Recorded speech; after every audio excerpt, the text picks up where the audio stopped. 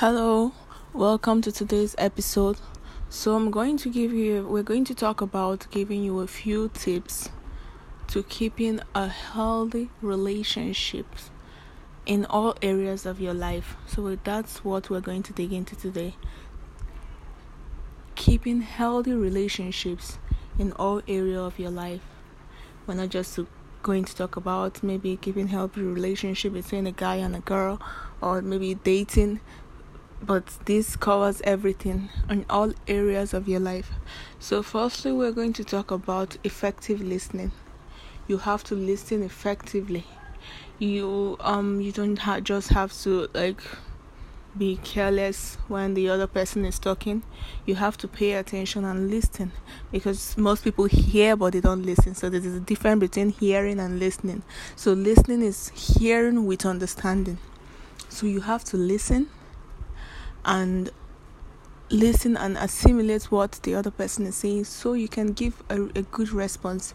Because your response after someone speaks to you, your response after someone says something to you is very important. So that's why you have to listen effectively, because you have to think about your response and give a good response when the person needs one. So effective listening is a very good tip to keeping a positive and healthy relationship in all areas of your life.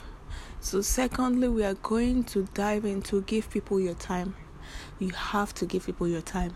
If you want to keep a relationship with people, if you want to be friendly, if you want to people to know you more, if you want to keep good friends and good relationship that yield good fruits, you have to give people your time. You don't just always, yes, you are in a hurry, you have something to do, but you have to make out time for people. Give people your time. Make them know that they feel loved. Make them know that they are important. Make out time for people and give people your time. There is nothing wrong in it. There's nothing wrong in sitting back and listening to someone. You also get to enjoy from it. Enjoy speaking to people. Enjoy having company. Enjoy hanging out with friends. Enjoy making new friends. So you have to learn to give people your time. Carve out time for people. You don't know. You don't know where it might take you. You don't know how it's going to help you. So try to make out time for people. Mostly the ones you love. Make out time for them. Keep good relationships with them. So thirdly, we are going to talk about